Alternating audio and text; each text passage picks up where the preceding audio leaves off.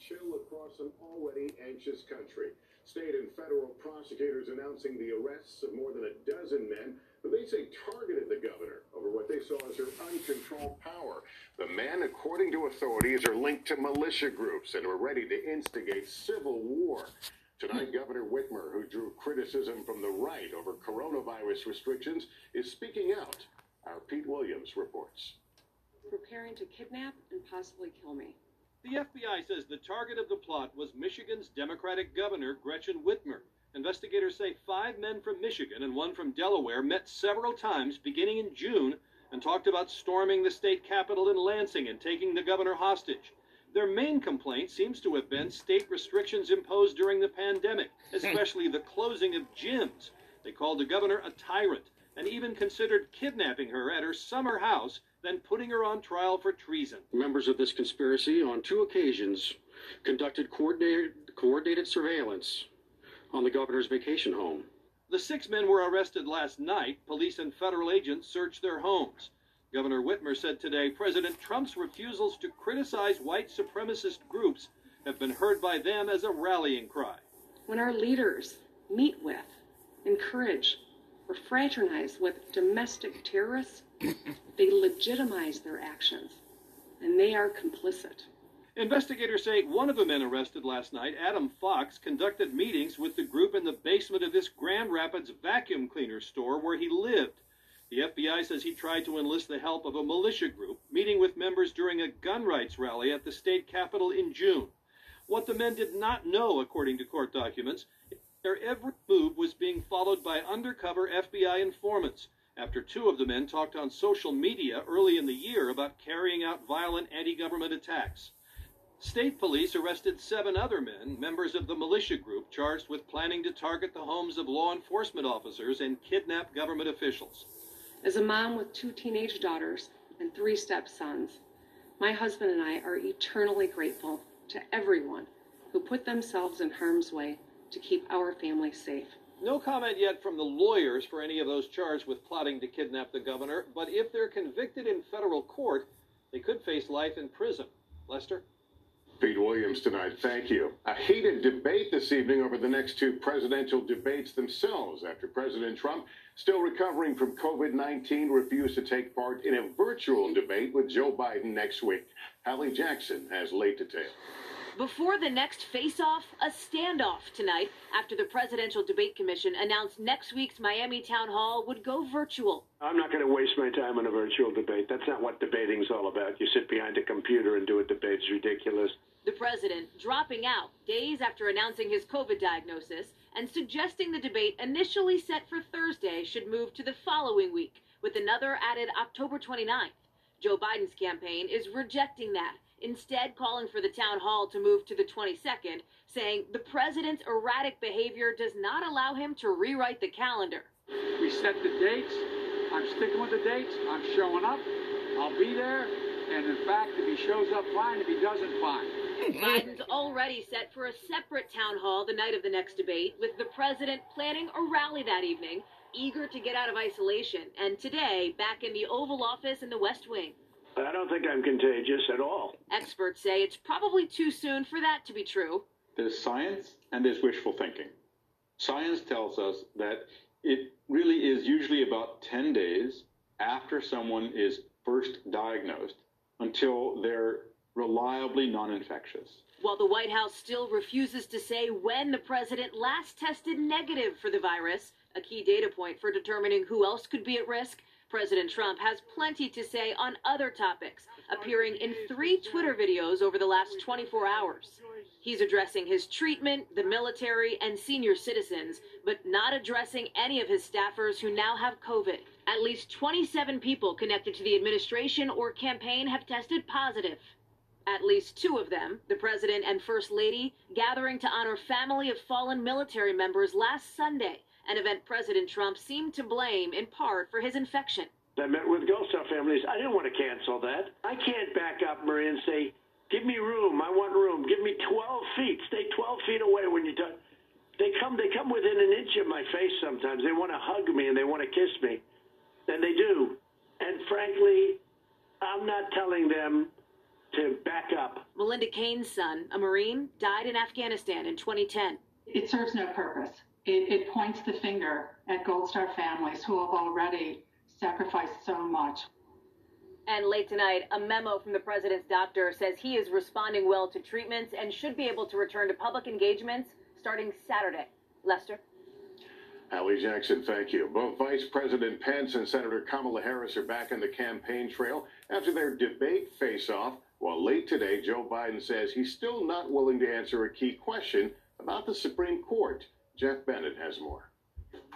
Tonight, Joe Biden and Kamala Harris campaigning together in Arizona after last night's debate showdown. We'll be ready on day one. Vice President Mike Pence holding dueling campaign events in Arizona and Nevada. Had a little debate with Kamala Harris last night. Some people think we did all right. Last night, the candidates clashing on the pandemic response. The American people have witnessed what is the greatest failure of any presidential administration in the history of our country. When I look at their plan that talks about advancing testing, creating new PPE, developing a vaccine, it looks a little bit like plagiarism, which is something Joe Biden knows a little bit about. The senator blasting the president's attempts to dismantle the Affordable Care Act. If you have a pre-existing condition, heart disease, diabetes, breast cancer, they're coming for you. If you love someone who has a pre-existing condition, they're coming for you. While Pence pressing why neither Harris nor Biden will say if they want to expand the 9-justice Supreme Court, a move many progressive activists want. You once again gave a non-answer. Joe Biden gave a non-answer. Trying to answer you now. American people deserve a straight answer. And if you haven't figured it out yet, the straight answer is they are going to pack the Supreme Court if they somehow win this election. Late today, Biden still refusing to answer. They'll know my opinion on court packing when the election is over. Biden says he's not answering because all the headlines, he says, would be focused on that instead of what's happening right now. Lester? Jeff Bennett tonight, thanks. And this evening, Hurricane Delta is barreling towards southwest Louisiana. It's a region still reeling from an already devastating hurricane season. Morgan Chesky is there. Tonight, the dash to get ready for Delta. The Category 3 hurricane now 800 miles wide. You know, it's emotionally, I think everybody is just battered and worn down right now. With 24 hours till expected landfall, mandatory evacuations now turning interstates into parking lots. Here in Lake Charles, one of the biggest threats comes from the last storm. Debris from Hurricane Laura litters nearly every city block. Officials warning it only takes a little wind to turn this into dangerous projectiles. But I don't know that there's a structure in Calcasieu Parish that doesn't have some type of damage. Sheriff Tony Mancuso praying the city is spared. We'll just have to wait and see. That's Mother Nature, and that storm's going to do whatever that storm does. From the air, a sea of blue tarps, roofs ripped off by Laura just 6 weeks ago. The whole city is out. Clifford Washington now evacuating with his family. He says he's had enough. You would rather move than have to deal with this yet again. And tonight here in Lake Arthur, about 45 miles away, Delta could be making a direct hit, meaning up to 15 inches of rain and a 9-foot storm surge. Lester? All right, Morgan Chesky, thanks. Al Roker is watching the storm hour by hour. Al, what's the latest track?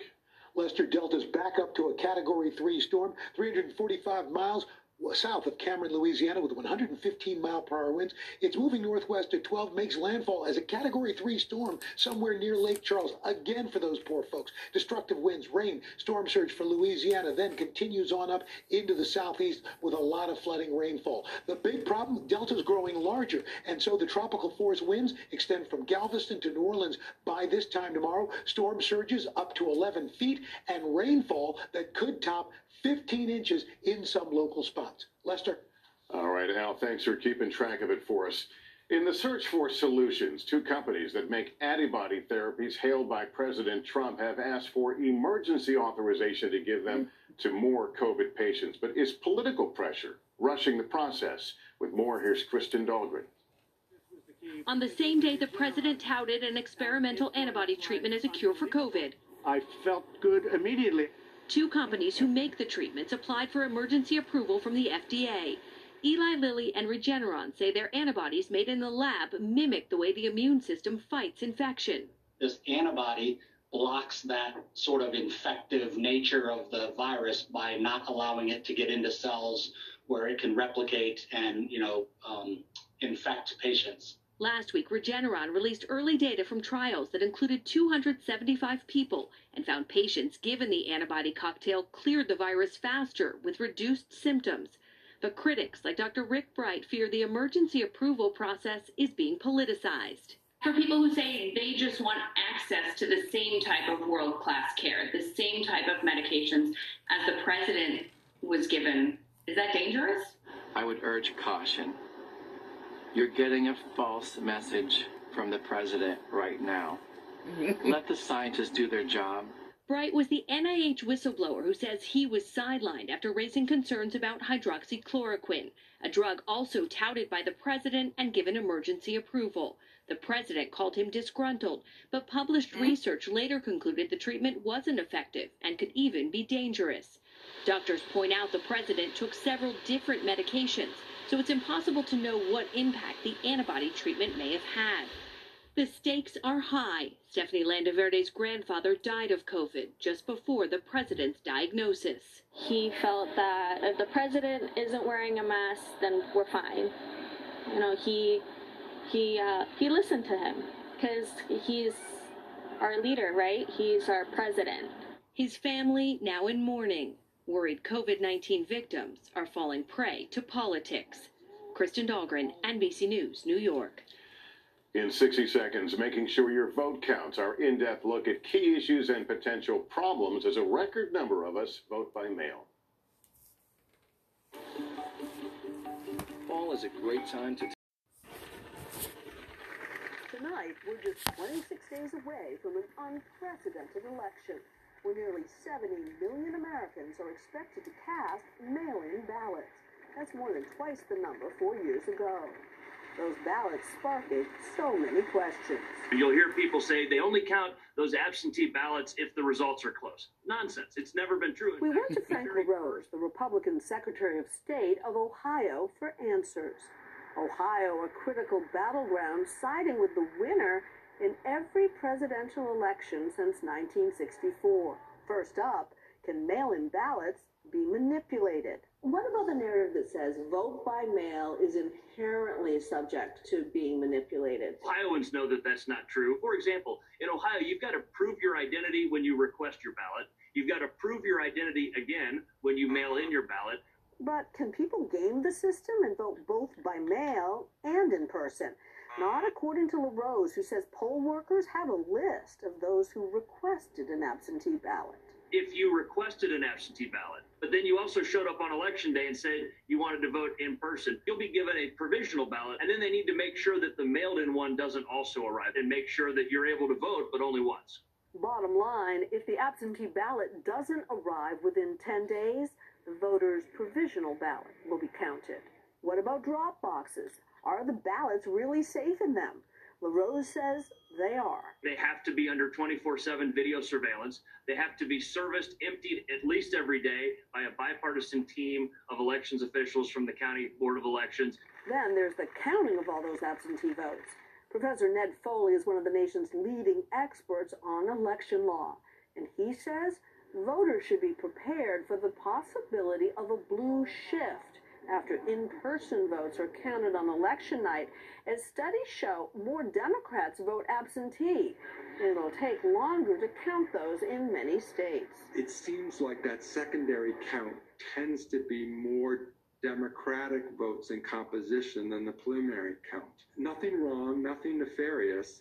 Frank LaRose is well aware of that. So on election night, he will announce how many absentee ballots were cast and how many more they have to count.